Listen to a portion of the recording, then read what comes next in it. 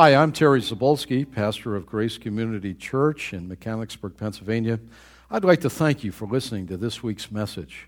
I hope and trust that God's Word is a blessing to you as you live for Him each and every day.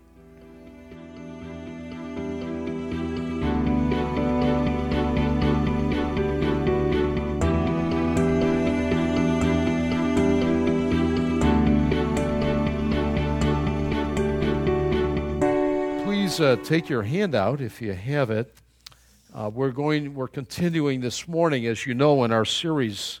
I've entitled the message "Things to Come," and this series, I'll just remind you again, was the result of a survey that Jonathan, as intern, took of you, and he tabulated the results of things from the Scriptures that you wanted to hear a message on.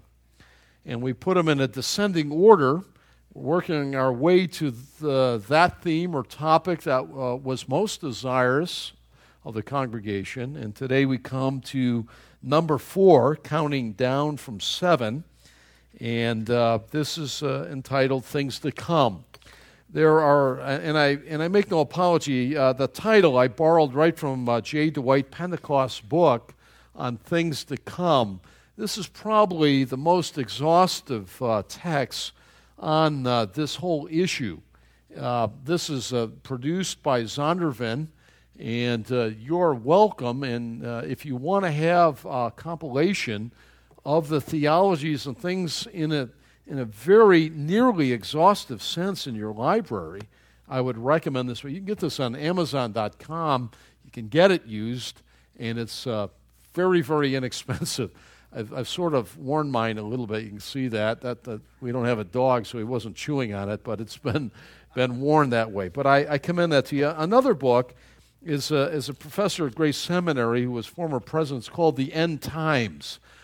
This is produced by Moody Press, and this is a very good book. He's a tremendous outliner, and you may enjoy that as well. The End Times by Herman Hoyt. Now, I could give you 50 books, and some of you are still looking at the wall and the ceiling and all that. You ought to write it down and pull back and spend a few dollars and put that in your library. I'm not giving you 50 titles, so stay with me here, okay? And some of you write those down, and all of you buy it. Or maybe we'll buy a case of them and then just get them cheap and pass them out that way so you get good books. Listen. You know the expression? You're going to be the same person you are today except for 2 things. The books you read and the friends you make. It's the grace of God. The book of books, of course, is the Scripture, and then the books that explain that, right? We're not talking about reading nonsense. There's a lot of nonsense out there, and some of it's all right to read in your leisure, but good books. Good books. And the people. Iron sharpens iron. It develops us and helps us along. We need each other. The Marlboro Man is out, riding independent into the sunset. That's crazy. That never happened. We need each other. Most of us don't go into a cave by ourselves and contemplate our navel and come out godly. We don't. It's usually downward, if you think about it.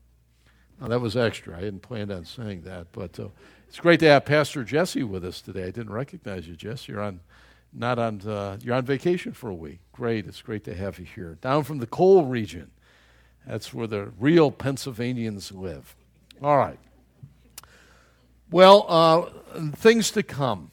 It was, I should say just one other thing by testimonial. It was my study of last things in the teaching of the Word of God on future events when I was a senior in high school that really drew me to the Lord and to His wonderful Word. I got to tell you, it did. At that time, The Late Great Planet Earth came out. How many of you have heard of that? Hale Lindsey's book on the late. It was his master's thesis made readable, but it was having an eye on what the Scriptures say on future events. In the study of that, my own life as a senior in high school, that really drew me in an early way to be a divinity student and then go to seminary later. And I'm so grateful for that, so thankful for that. God has given us that. God, look at this. One of the wonderful and amazing things about the Lord our God is that He tells us the future. Now, Jeannie Dixon did that, remember back in those days? I mean, some of that was like nutty. I mean, you get 1 in 1,000. I mean, like you can throw, snake eyes occasionally. You keep throwing them, right?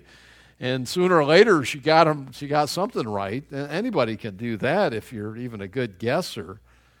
God's batting average, some of you are baseball fans, He bats 1,000%. Yeah, in fact, that was a test of a prophet. If he claims to speak for me and it doesn't come about exactly as he said, you take him out and kill him because it didn't come from me. That was the test of an Old Testament prophet. I mean, God bats 1,000%.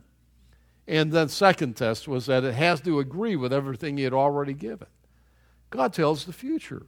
He does. God knows all things. God never said, I didn't know that. You may study your math exam. I'm studying on my own calculus now. I look at it, a lot of times I say, I didn't know that. The derivative, what in the world is that? And then to see it and all that kind of thing, I just feel like I got to get this down before heaven, All right? But I say a lot of times, I don't know that. How does that work? Motion and speed and time and being able to calculate that on a graph. I'm going to get it one of these days. I'm working on it. But God never said, I didn't know. Did you know? I didn't know. He never said that. He knows all things. Why? Because He's ordained all things. He's really that great. Sometimes you'll hear in a gospel tract, God votes yes, Satan votes no, you cast the deciding vote. That's heretical. Throw that thing out. It puts God and Satan as if they're on, a tug of war, like they're equal. Listen, Satan is a cosmic pimple compared to the greatness and the glory of God. He's a creature. He got blow like that, he's gone forever. Now, he's more powerful than you and me. He's a fallen angel. He's Lucifer. For a time, defeated at the cross. One day will be finally and forever gone. We can't wait for that. But God is great. He alone is great. Father, Son, and Holy Spirit. And so, the future is certain. It's certain. It's absolutely certain. Nothing is left to chance. God tells us in the Bible about certain events that will take place. The whole study in divinity, in theological studies, is called eschatology. Eschatos is simply the Greek word for last. Eschatos. You came in eschatos, in that rate. You came in last. Oh, thanks. Eschatos is the study of last things, or things to come. And it has really come into full bloom in the last 100 years in trying to understand, comparing Scripture with Scripture, and what does God say about the future events, and what about His redeemed people Israel? How does the church fit into that? And is there one faith from beginning to end? Is there one program? And so on. And so that's really come into clarity as we quickly move to the final hour, if you will. Well, it includes the prophetic statements given by God, and God gives them to us that we might have an inkling as to what He's doing so that we would be encouraged. You think about the prophecies unfolding, and prophecy simply means to foretell, but part of that foretelling that the men spoke on behalf of God, part of that was predictive in nature. And you think of some of the prophecies of the announcement of the first coming of the Lord Jesus Christ. It's amazing, the incredible detail. I've listed on your sheet just a few chapters of the Old Testament that indicate, and you should know these.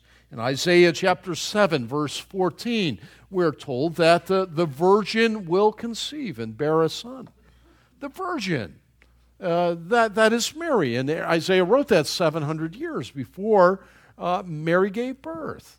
Matthew, when you read in the New Testament, citing that passage, it goes back, and you remember what Isaiah says, and he uses Parthenon. It's the exact word in the Greek for virgin.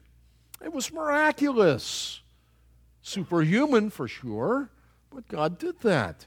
And then in Isaiah chapter 9, it uses the word, and we sing this again at Christmas, and behold, a a son is given, a child is born, and a son is given. I always hear Handel's Great Messiah.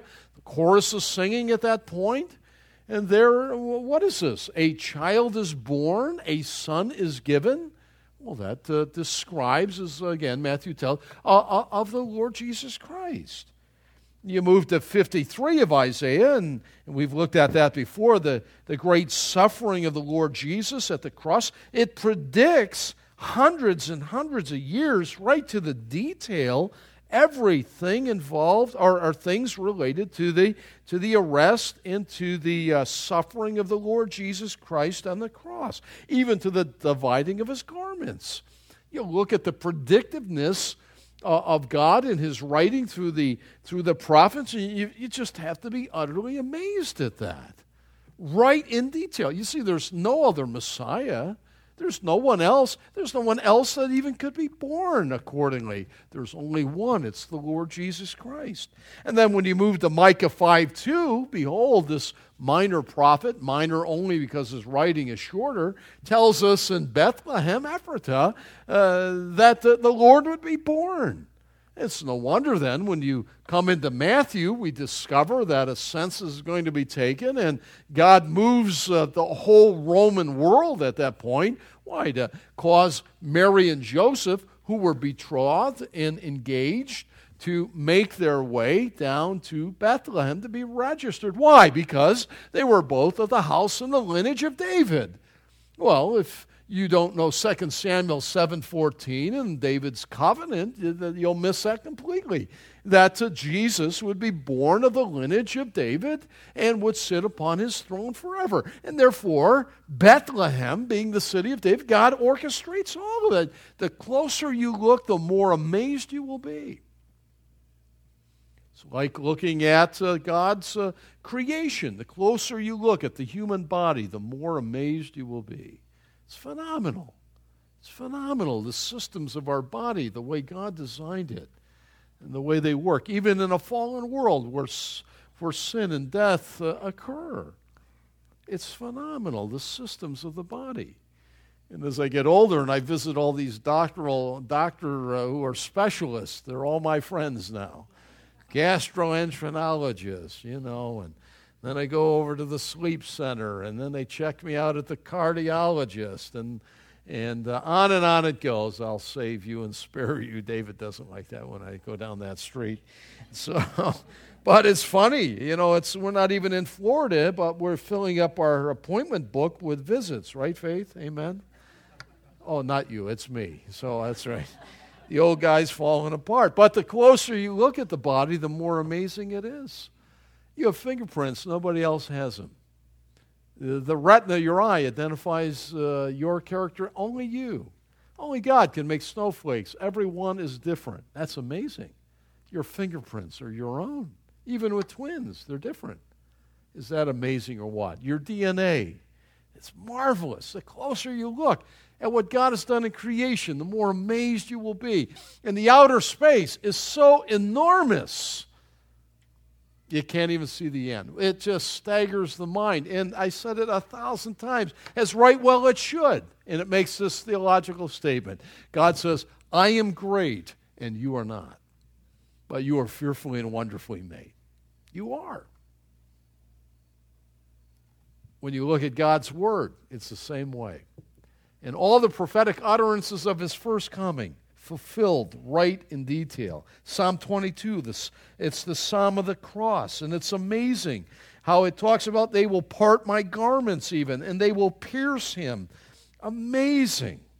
Well, each one of these was literally fulfilled by the Lord. Well, from our point forward, God has told us of certain events yet to come. And the only book they ever gave, and it's not the Quran, it's the Word of God, it's the Scriptures. And these two are as certain as what he gave pertaining to the coming of his Son at Bethlehem.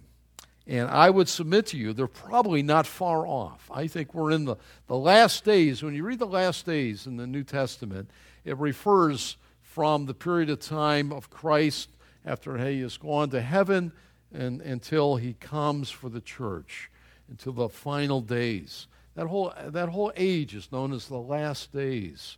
And we're in the last, my perspective is the last of the last time. Maybe the clock is right at 11, maybe it's 59 or 11:55, ready to move towards that 12 o'clock hour in which Christ will come for his own. That's my sense on it. It is. Well, and why is that? These future events seem so close when we talk about them. I submit to you, it's like watching a theater stage being set with all the props and everything ready for the final events, as we'll talk about them at the play. It's all set. It's all ready. All we need is the curtain to open, and that's why I say that. Well, 4 coming events. You asked for a timeline. At least that's the way Jonathan indicated from your survey. Wanted a timeline from now in the life of a believer forward according to the Scripture. And so we'll indicate just 4 coming events on that timeline that will unfold God's plan of our redemption. For these events will complete everything that God ever told us about the future.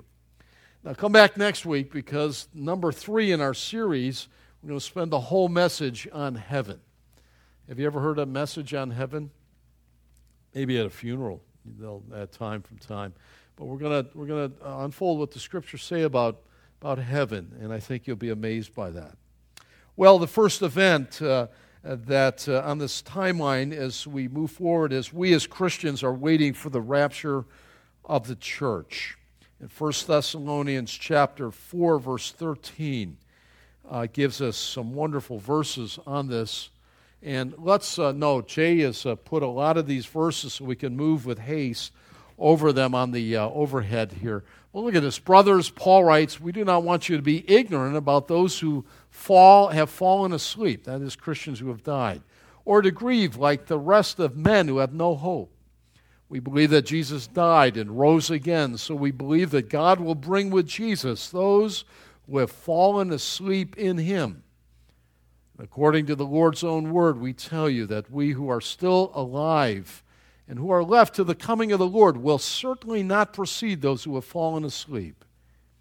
For the Lord himself will come down from heaven with a loud command, and with the voice of the archangel, and with the trumpet call of God. And the dead in Christ will rise first. After that, we who are still alive and are left will be caught up together with them in the clouds to meet the Lord in the air, and so we will be with the Lord forever. Therefore, encourage or comfort one another with these words. And aren't they comforting? And let's look at one other. Paul in 1 Corinthians 15, verse 51, talks about the timing or the haste of this. Look at this. Is it 51, Jay, or is it 15? Should we look it up in the text? Look at 51. 1 Corinthians 51. Did we get it? Oh, you're fast. All right, here it is. Jay's got it right. Listen, Paul says, I tell you a mystery. We will not all sleep. That's death for a Christian. But we will all be changed in a flash, in the twinkling of an eye, at the last trumpet. For the trumpet will sound, and the dead will be raised imperishable, and we will all be changed. For the perishable must clothe itself with the imperishable, and the mortal with immortality. And when the perishable has been clothed with imperishable, and the mortal with immortality, then the saying that is written will come true. Death has been swallowed up in victory. We shall all be changed. Not all will sleep, but we shall all be changed. They always laugh that should be the placard in the nursery, right? They won't all sleep. They should all be changed. Amen. Well, in a wholly far better meaning than that, Paul is encouraging the Corinthians that there's going to come a time in which not all Christians will die, but there will be a generation that will be translated. That's actually the word. Rapture is the common word that we hear of. Rapture actually comes from the Vulgate, the rapio, or the snatching away is what it means. And the church will be taken together. The dead in Christ will rise first, and we who are alive and remain will be gathered up, and there'll be a great family reunion. You know, of course, that Zabolski's had one this summer. And what a great time that was. We're going to try and do that next summer. That was so great. 15 years we hadn't been together. I'm telling you, there's going to be a far greater family reunion in the air when we shall meet our loved ones, when we shall meet the Lord. Well, let's see what this is talking about. This is going to present, some of you will know, the premillennial, pre-tribulational rapture. And that's what I believe the Scriptures unfold. The church is described as a mystery by Paul in that this age of ours was not foretold by the Old Testament prophets. You can read the prophets, read the Old Testament from Genesis to Malachi, and there's no prediction ever made about this age as the church age, the called out age. There is none. And Paul explains why, this Jew of Jews, in Ephesians chapter 3. He tells us in verses 4 through 5 that it's a mystery. And a mystery, biblically speaking, is not like, Sherlock Holmes, what a mystery that was, this kind of thing. Some of you like those, and they're fun reading and to watch maybe on the cinema. But a mystery, biblically, is something that was previously hidden, concealed, but now has been revealed. And that's what the church is. And that's why we don't read of it in the Old Testament. Some of you may have an old Scofield Bible, one of the original Scofield with the notes in it. And incorrectly, there through the Psalms would note Israel, and in the notes they put was the church in the wilderness. Now they changed that with the new Scofield because that confuses the whole issue of the church. What are we talking about? Well, look at one. The church is made up today of both Jews and Gentile. You remember that from Acts 15. How is that to be? Are the Gentiles, the non-Jews, supposed to be Jewish? And they dealt with that. Pastor James at the first church meeting and came out and so we realize that there's no difference between the two during this period of time. There's no Jew, there's no Gentile. The middle wall of petition, Paul says in Ephesians, has been broken down. It's this mysterious time known as the church. And number two, the church began in Acts chapter 2, 10 days after the Lord ascended into heaven from the Mount of Olives. I've stood there and looked up into heaven as well and looked down upon the city of Jerusalem right across the ravine. And the Lord ascended and he said, "Stay, don't go anywhere." And it was 10 days later that the Holy Spirit was given. You remember that? In the upper room, day of Pentecost. And the church began on that day. I will build my church, Jesus said. There's unity, but there's disunity with the redeemed of yesteryear. It's all because of the cross, forward and backward, but God in His wisdom has different programs. As you read the Word, Adam, before he fell, they call it the age of innocence, right? Then after he fell, he needed the shedding of blood to cover him. And then you have the period of the patriarchs before Moses gave the Ten Commandments. And then you have the law, the nation of Israel with the Ten Commandments. And then the Lord comes and offers himself. And I see in Matthew 13 the rejection of the Messiah. They said that he does these wonderful things through the power of Satan, Beelzebub. Remember that. And with that, there was the postponement of the kingdom and the unfolding during this time of this mystery called the church. It begins in Acts chapter 2, all based forward and backwards on the cross. Jesus said to Nicodemus before the cross, "You're the teacher of Israel," in John 3, and you don't know that a man must be born again? It was always that way. It was the only way that a man or woman, boy or girl could find entrance into heaven was to be born again. And the Lord says that and teaches us of the universality of that prior to the beginning of the church even. And so that's important to know. Number 3, the church age will continue in our day until the body of Christ is complete. The preaching of the gospel will go throughout the whole world. And boy, haven't we lived to see that in our day with mass media and print and missionary endeavors and television program and satellite, and it's just incredible. I've been in faraway places. I've been in the jungles of Brazil and seen TVs and huts that you wouldn't want to park your car in, and yet people live in there, and you see the antennas going up. And the broadcasting of the gospel is going around the world, and we live in that day. It's amazing to me. And it's just a matter of the last one to be saved under this program of the church age, and the church is out of here. Look at B. Paul tells us that the Lord's return could occur at any moment. Any moment. This is the doctrine, the teaching called the imminent, I-M-M, the imminent return of Jesus Christ. In other words, from the day of Pentecost, there was not one other thing that needed to be fulfilled until the coming of Christ. It was imminent. Hold to the pre-tribulation, I do, hold to the pre-tribulational rapture, snatching away the translation of the church, the bride of Christ, at any moment. Look at the support for this. Number 1, Paul tells us, and he jumps down and he includes himself with his readers there in 1 Thessalonians 4:15.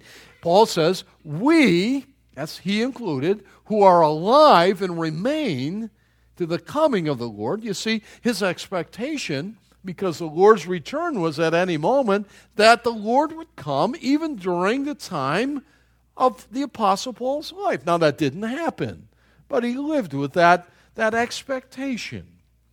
There was a day, and you call this, of course, the blessed hope, the truth that maybe today, when you wake up in the morning, you, if you love the Lord and know Him, it shouldn't be far from you as you begin to organize yourself and get going about, Lord, today could be the day. It'll be a day like no other day. Now we say that one day the Buffalo Bills are going to win the Super Bowl, and we'll say, that's a day like no other day. Greatest team of the 90s. Got there 4 years in a row, but never got the big medal, did they? Or trophy. Not quite the biggest day. That may happen someday. That day is nothing compared to this day that will be like no other day. None. None of you will ever say, yeah, we've had this experience before. Never. And it could be today. Wouldn't that be great? Just out of here, gone, and to meet the Lord in the air. We're going to meet the Lord. How are we going to do it? I'd like to try one of those jetpacks and fly around Bill's Stadium. You know, I'd probably crash and burn, but boy, it'd be fun before. Just to do that. You know, wouldn't that be fun to do? No one else ever had that thought? Just me. It'd be fun to, we won't even need that. Just go. Well, I'd say, well, how will that happen? I don't know. The Lord went up, and don't you love the candor of Acts chapter 1? The guys are like this. I'd be like that too. And that's going to happen to all of us. And God is great, and He can do anything, and He will. And we're going up. Wow, that was Paul's expectation. And the old Puritans used to say the 3 B's, right? The book, the blood, and the blessed hope. The promise of the return of Christ. Well, this, number 2, this meeting is a meeting that will take place in the air. We saw that, 1 Thessalonians 4. And after this meeting, we'll go to heaven with the Lord. Now, there are some that teach, and they love the Lord, and they love the gospel. It's family talk, I really believe. They're not apostates. Sometimes we're crazy in the way we delineate from those that hold a little different view. That they'll say, well, you know, we meet the Lord in the air, and it's like the old weddings. We then come down to the earth and all that. There's some of the greatest writers of the books in my library believe that. I don't think the Bible teaches that. I think there's a confusion of what God is doing in national, political, spiritual Israel and in this mystery called the church. On their part, there's a sense of, well, let's blend it all together, and when the Lord comes, He comes. I don't see it that way. I see the Scripture defining it a little more carefully than that. And we, after we meet the Lord, we go to the prepared place. In fact, John 14, verses 1 to 3, remember this, just before the Lord's arrest, He said to the disciples, without Judas there, "Do not let your hearts be troubled. Trust in God, trust also in me. In my Father's house are many rooms," or mansions. It's abiding places. "If it were not so, I would have told you. I'm going there to prepare a place for you. And if I go and prepare a place for you, I'll come back and take you to be with me, that you also may be where I am." And I would take that to understand that the Lord is going to take us to glory after we meet Him in the air. And that's, if you know Christ, where you're going to be. Well, having said that, some Christians will go without dying. There will be those who are saved, part of the living church on earth when the Lord comes, but because we stand on 20 or 21 centuries of the church, universal, most of those who have believed in Christ have already died and are buried, and their souls have been taken to glory. You know that that's true, right? 2 Corinthians 5:8, to be absent for the believer now, to be absent from the body is to be present with the Lord. Paul writes in 2 Corinthians, "We are confident, and I say, we would prefer to be away from the body and at home with the Lord." You then, and we'll look at that in a second on what happens after that, but that's it. You're either at home in your body, or at the rapture, or at death, you are home with the Lord. Home, isn't that a sweet word? Going home. Ever been away a long time? Can't wait to go home. This is not home. We settle in here. We get pretty cozy. We enjoy the goodness of God and can't imagine not being at home, but this is not home according to the Scriptures. But we'll be home. When a Christian breathes his last, instantaneously, there's no gap, there's no soul sleep, you're taken into the very presence of the Lord. What a glorious thing that will be. And at that point, all Christians then, after the rapture, after we go to this prepared place, the place in the old translation, we sing about mansions, we will all stand before the judgment seat of Christ. Now, you've heard about that. All judgments are not the same judgments.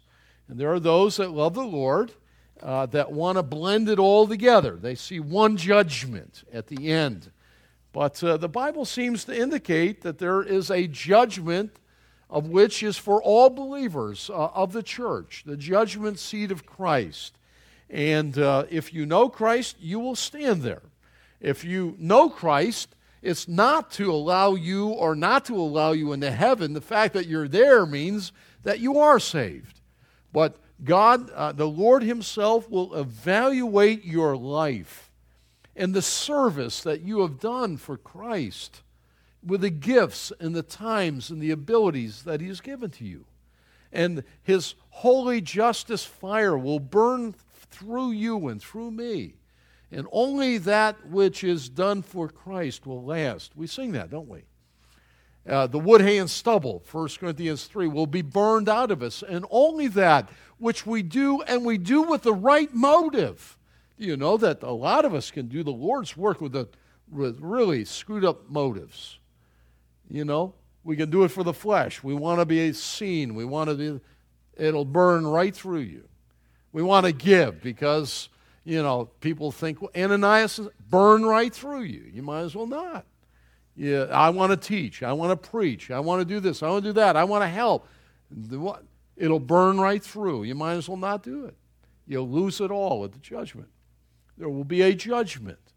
And I believe there will be some tears there. I think it'll be the last time for Christians to shed tears, realizing, He was my Lord, but I really didn't give my all. In fact, I sort of played at it. And don't let that be you. I don't want that to be any of you. We're all going to stand there, And I want to be thrilled at what God says about each one of you as the under shepherd here, and that's a concern for me. Look what he has to say in our text. In Romans 14, you then, why do you judge your brother, or why do you look down on your brother?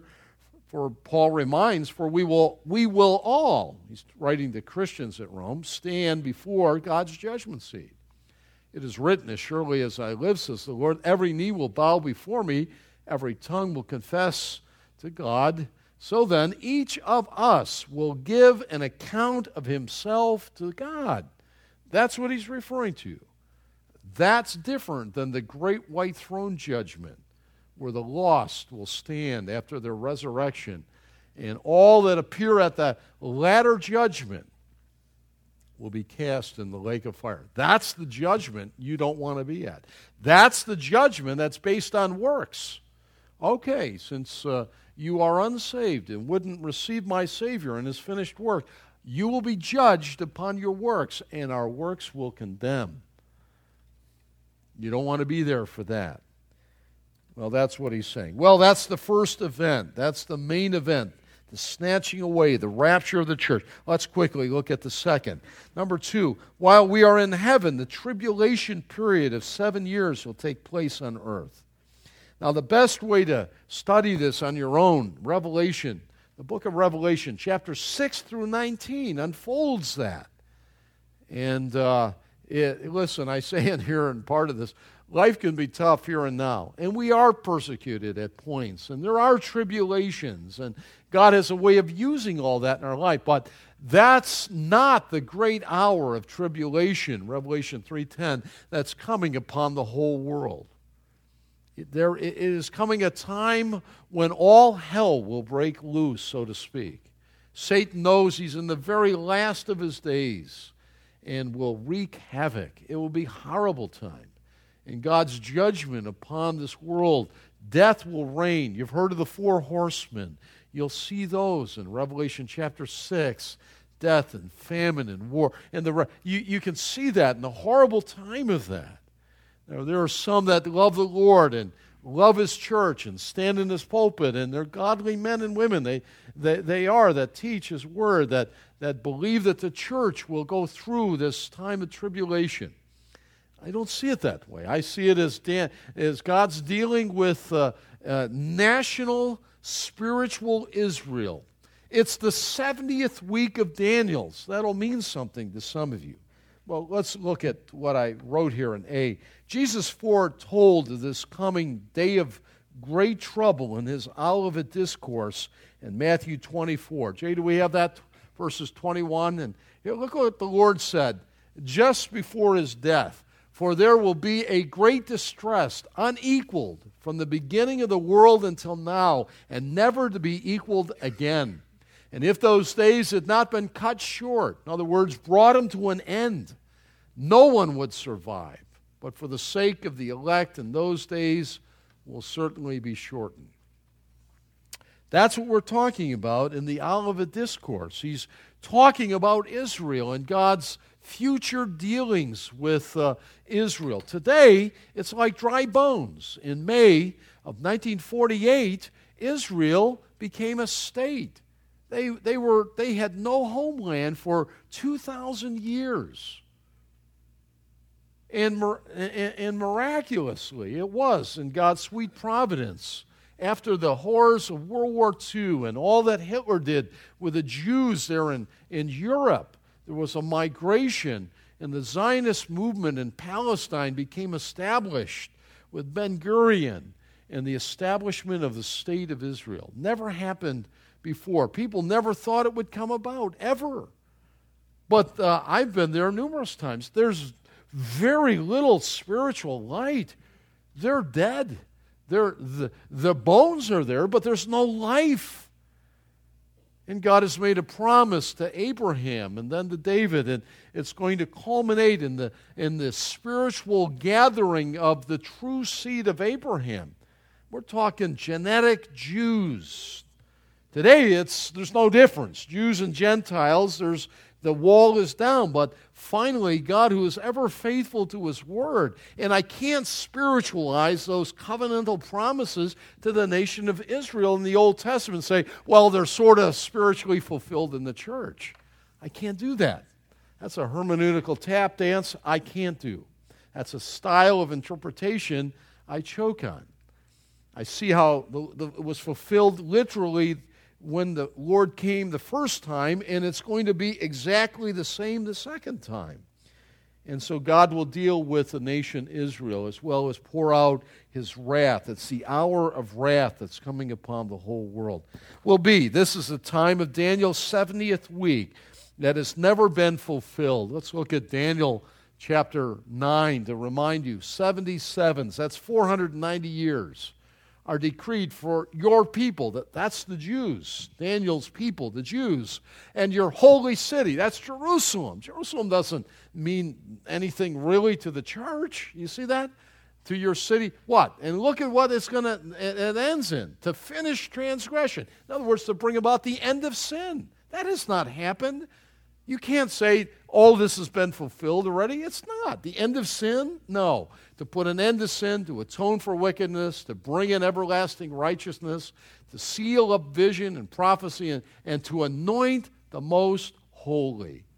Never happened. No one understand this. From the issuing of the decree to restore and to rebuild Jerusalem, that's March the 14th, 445 BC, and rebuild Jerusalem until the anointed one, the ruler, that's Christ, comes. There will be 7 sevens and 62 sevens. That's 69 weeks or 483 years. It will be rebuilt with streets and trench, but in times of trouble. And after the 62 sevens, the anointed one will be cut off and will have nothing. That refers to the cross. Daniel wrote this in 550 BC or so.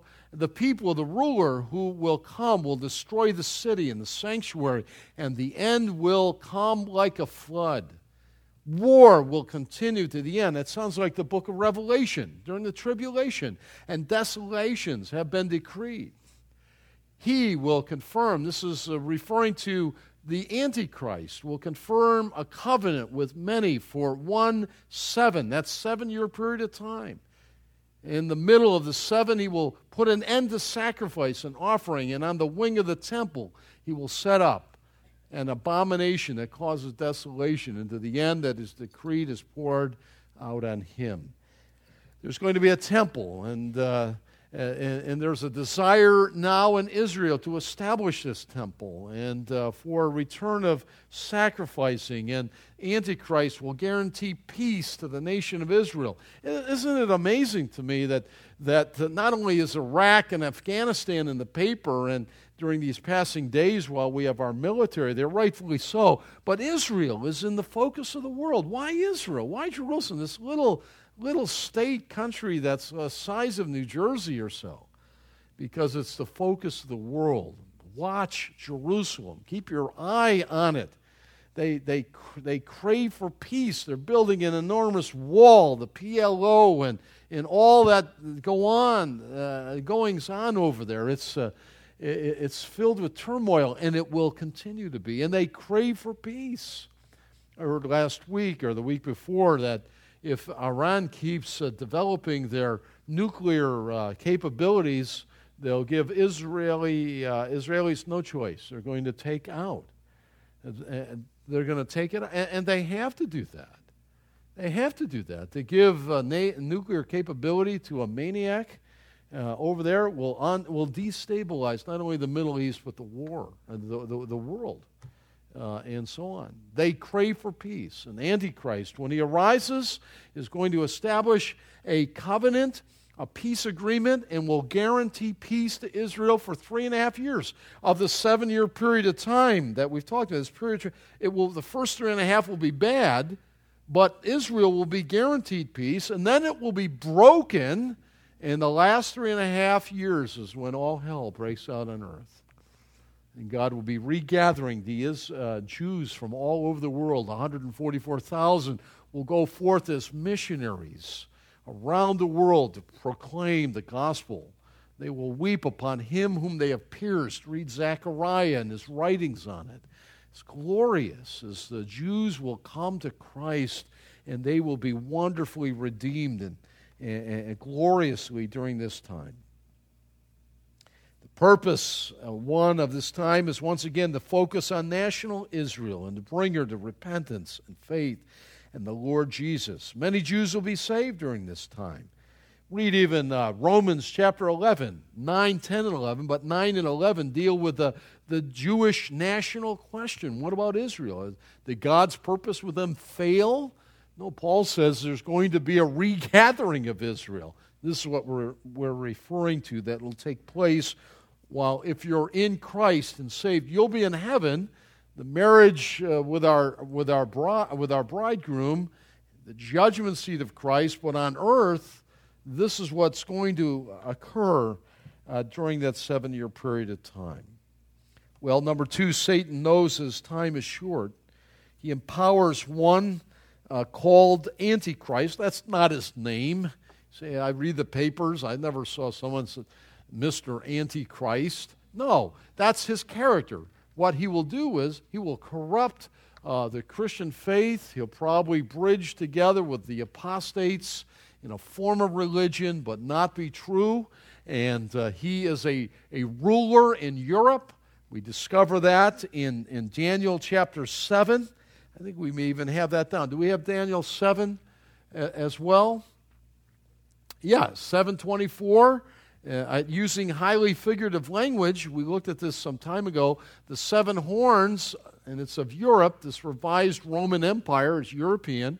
The 7 horns, Daniel says, are 10 kings or leaders who will come from this kingdom, that's Rome. After them, another king will arise, different from the earlier ones, and he will subdue the other 3 rulers or kings. He will speak against the Most High, that's God, and oppress his saints, try to change the set times and the laws, and the saints will be handed over to him for times and a half, that's 3.5 years. And Daniel indicates this hundreds of years ahead of time as we look at this phenomenal unfolding of this Antichrist. Now, the Antichrist is almost like, and the Lord Jesus is God-man, he's God incarnate, and Satan, the great counterfeiter, is going to try and do something on a different scale, but almost incarnate, so indwell a man, a European ruler. Is he German? Is he Italian? Is he from France? We don't know, but it will be obvious that one will rise up and subdue the others, and he's the one that will establish peace with Israel. I mean, today we have when I talk about the stage is set, I mean, we've got Israel in the land, though they're unsaved, most of them. You've got the European common market. There it is. Now it's on one currency with the euro. I mean, and it's amazing that we see Israel as the focus of the world. You've got the southern kingdom. What's that? That's the Arab Confederacy. Can't you see it wrapped around petrodollars and oil, natural gas? It is.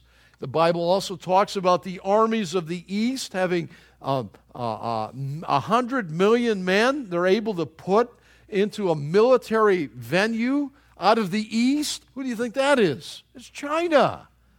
They have 1.3 billion people and have boasted, I saw it with the Olympics, of over 100 million people. They could feel like, this is unbelievable. I was breaking into a sweat. Said, all they have to do is march across the Euphrates, as the Bible says.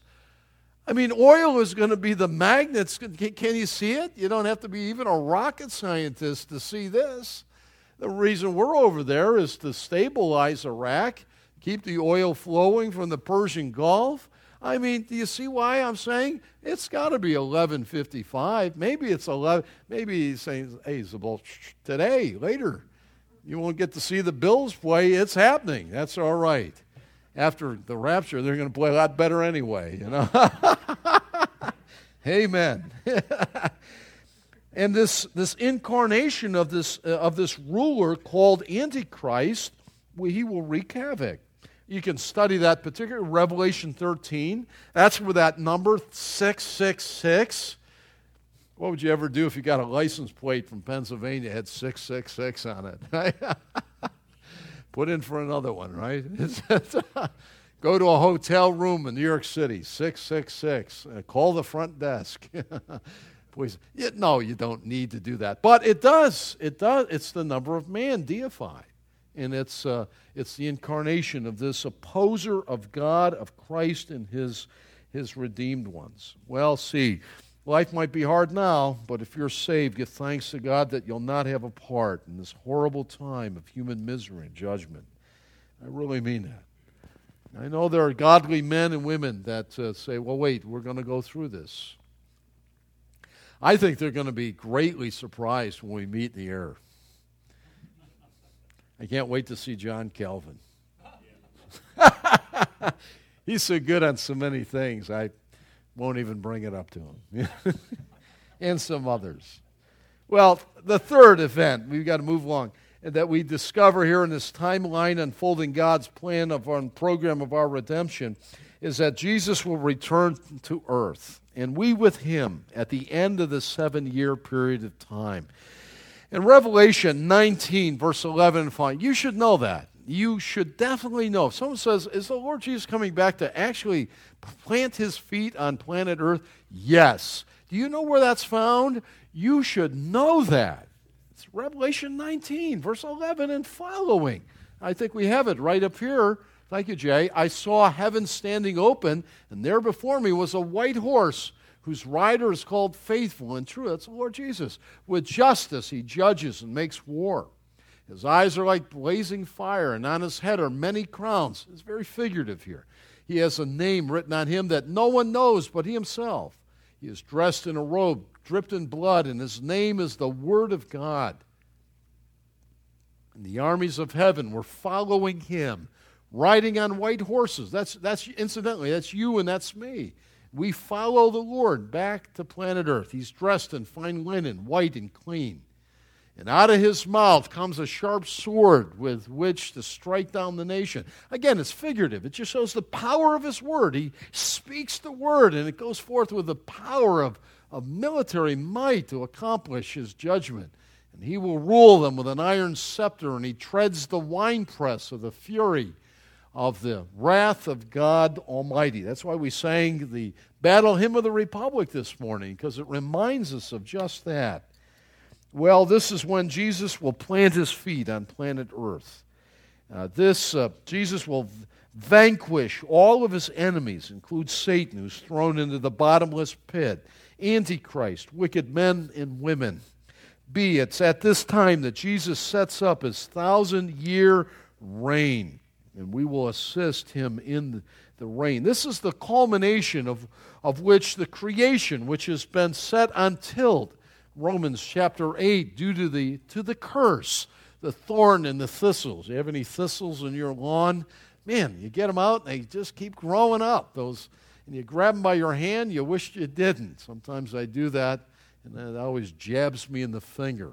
They'll be gone, and the curse and death and all of that will be reversed in a great degree during this time of 1,000 years. And I look at Revelation 20, 4 times the word 1,000 appears. Do we have that, Jay, or no?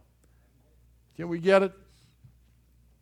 Some say, well, why do we need to do that? Why isn't it just the creation of the new heavens and the new earth? And some teach that. But the Bible teaches of this glorious future day of the earth, in which our Lord will rule and reign from David's throne. The curse will be in a large way reversed. I say that because of, it's like John bends over backwards in this Revelation in chapter 20, and writing of 1,000 years, he says it 4 times. And I saw an angel coming down out of heaven, having the key to the abyss, and holding in his hand a great chain. And he seized the dragon, that is the ancient serpent, who is the devil or Satan, and bound him for 1,000 years. There's the first 1,000. And he threw him into the abyss and locked and sealed it over him to keep him from deceiving the nations any more until the 1,000 years were ended. And after that He must be set free for a short time. I saw thrones on which were seated those who had been given authority to judge. And I saw the souls of those who had been beheaded because of their testimony for Jesus and because of the Word of God. And they had not worshipped the beast or his image and had not received his mark on their foreheads or their hands. And they came to life. These are saints that died. They were saved during that terrible tribulation time who died. And they reigned with Christ 1,000 years. And the rest of the dead did not come to life until 1,000 years were ended. This is the first resurrection. You see, John, it's like he bends over backwards to say it's 1,000 years. Did you hear me? 1,000 years, 1,000 years. I just can't spiritualize that and say that the church is the kingdom now, and so it doesn't really mean that, and so on and so forth. So I just struggle with it. If you're hold to an amillennial position, you know, I don't agree with you, but you're probably still saved. But it's premillennial. It's 1,000 years. It's the golden age. It's Eden revisited. And I can't wait to see it. There is the Foursquare City, we'll talk more about next week, that hovers down, the prepared place, and you and I will live there in our great condos. They are. We began in a garden, we end in the city, according to the Scriptures. Well, this is the future, number one, time on earth when the curse is seemingly reversed. We don't have time to read that, but read Isaiah 65. There Isaiah wrote 700 years ahead of time. Where a lion and a lamb shall be together, and a child shall lead them. He's referring about this golden era of time on earth that will happen after the tribulation as we move into the millennial kingdom of our Lord. I'm reminded that only the saved, number two, of all ages will enter into the kingdom. Only the saved will begin at this point. There will be those with glorified bodies. Strangely enough, there will be those who lived through the tribulation that were saved, that, as I understand it, still do not have glorified bodies, but will live to be very, very old and have children. If they were to die at 100, the text says in Isaiah, they'll die like children. You see, many, many effects of the curse are reversed, and they'll live to be of great age alongside of those who have glorified bodies until the end of the millennium. Well, at the end, and see, at the end, Satan is released from this bottomless pit. In Revelation 20, verses 7 to 10, there's a final rebellion that happens among a few of the children that are born to those who entered into the millennium with natural bodies unglorified, and Satan is finally squashed. And he is thrown into the lake of fire with his angels, for whom the fires of hell were prepared for from the beginning of time. Indeed, the great white throne judgment then takes place. That's the judgment you do not want to be a part of. For all humanity that have never been regenerate will be raised at the resurrection of the dead. Daniel talks about it in Daniel chapter 12, verse 1 and 2. Here in Revelation chapter 20, verse 15. Let's just read that. Do we have 20, verse 15? This is a very somber verse referring to the final resurrection. If anyone's name was not found written in the book of life, that's the saved of all ages, he or she was thrown into the lake of fire. And that's the ending. That's the hell we normally think of when hell is thrown into the lake of fire. Well, the last event, verse number 4 of these coming events unfolding this timeline, is that God creates the new heavens and the new earth. And they're the last two chapters of our Bible. And we're going to look at these more in detail next week as we talk about heaven. This is the place we often think of when we think of heaven. It'll be more wonderful than you could ever imagine. Think of your wildest, most wonderful vacation, right? down on the beach, right? Having all the great food you want to eat, carefree, everyone there that you want there. That's nothing compared to the glory of the eternal state of the new heavens and the new earth, the glory of God, and all that we shall enjoy if you're in Christ. For we shall ever, forever, and ever be with the Lord. God has told us so. And if He didn't tell us, we wouldn't know. But He gave it to us so that we might know these things. And it might be the blessed hope that comforts us when we're sick, when we're near death, when we bury our loved ones, that there is something far beyond the present here and now. And note what is missing from the old. Aren't you glad for this? No more weeping. I don't want to get too much into it for next week's message, but no more tears. Wow. You have to change the tear ducts there. You know, women have more tear ducts than men. Sometimes the ladies say, how come you never cry? Men, you don't have as many tear ducts. Just say it anatomically. Praise the Lord. Jim's right there. Yeah. Imagine if we were both bawling away. Nothing would be done, right? We're glad for our wives. They keep us sensitive. Sometimes I look at Faith and she's crying, and I'm looking at myself wondering what's wrong with me. But I've learned to tune into that. You know, that helps, right, guys? But if we were both a bowl of tears, what good would we be, right? So she needs me, I need her, in a lot more ways than that. I got news for you. No more tears, no more sickness, no more docs. How about that, Todd? No more. I don't know if we're going to have 2020. You're going to be able to, I don't know, that'd be great. No more hospitals. How about that? No more health insurance. That's the great solution, incidentally, to the health insurance problem. I've not heard that suggested yet. Even so, let's all pray. The Lord, that'll no more funeral homes. No more obituaries in the paper. Wow, won't that be great? Man, I still can't get over the obituary. Sometimes someone's like really old, and they put a picture in and they're like 28. I still can't figure that one out. I just, their friends look at it, they scan the paper, they can't see very well anyway, and they just go right over it. I don't know that guy. You know? No more obituaries, no more funerals. Amen, I'm ready. Are you? Amen, I can't wait. Lessons for our life, quickly.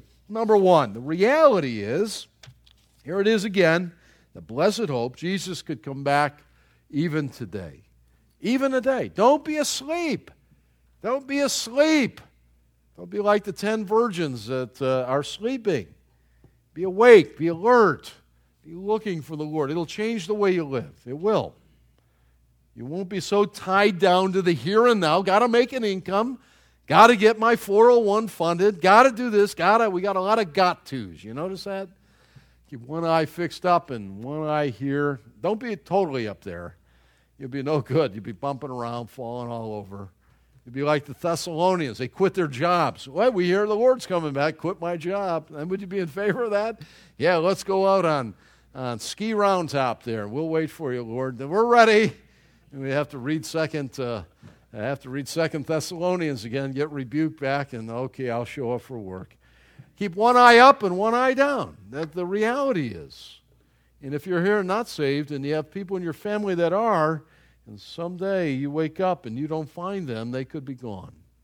That's the truth of it. Dad and mom. How many times have we had that experience where you couldn't find dad and mom? I came in the house and I called sometimes. Faith? No answer. No Faith. Where are the kids? No one around. I thought, wait a minute, I'm still here. We don't believe in partial rapture. That's another whole. Incidentally, that's a wrong thought that only those that are Christians who are ready go, and the rest. That the Bible never teaches that. Thank the Lord for that. We'd be all in a heap of trouble most of the time. But don't be sleeping. Be ready. Today's the day. Look at 2. If you're not ready for His return, I urge you, don't let the day pass. Open your heart. And it's not your mom, dad, it's not your grandma, it's not anyone else, not your teacher. It's not what I believe. You must be born again. Lord Jesus, I'm a sinner. I receive you as my Lord. I urge you, whether young or old, doesn't matter if you're 90. The oldest one I ever had, trust Christ, was 90 years old. Trust the Lord and be ready. You're not ready. You're not. And you don't want to go through that horrible time. And incidentally, if you are in that time and you reject Christ and the Lord comes, just open your Bible and read Matthew 24 and 25 and 2 Thessalonians and turn to Revelation 6 so you know what's happening. And hold on for 7 years. Don't do that. Save yourself. 4 out of 5 won't make it. And unless those days come to an end, there would be no one else standing. Thank you, Raj. Number 3, be encouraged. Be encouraged. God has a plan. This thing is just not spaceship Earth. Que sera, sera, what will be, will be. Who knows what's going to happen? That's what's in the street. It's not that. It's right on God's timetable, exactly. God's never late. You and I are late. Hold that bus. He's never late. Right on time. And so be encouraged by that. I am. I think it's exciting that God lets us live at this point in time, to see these things and to be able to think through His Word and to look for His coming. Wow. And number 4 and last, truly for the Christian, here it is, the best is yet to come. Oh, man. Words will escape us. Paul said it. He said, I got a glimpse of heaven, and I'm telling you, it was inexpressible. I couldn't even begin to describe how wonderful it was. The best is yet to come. Amen?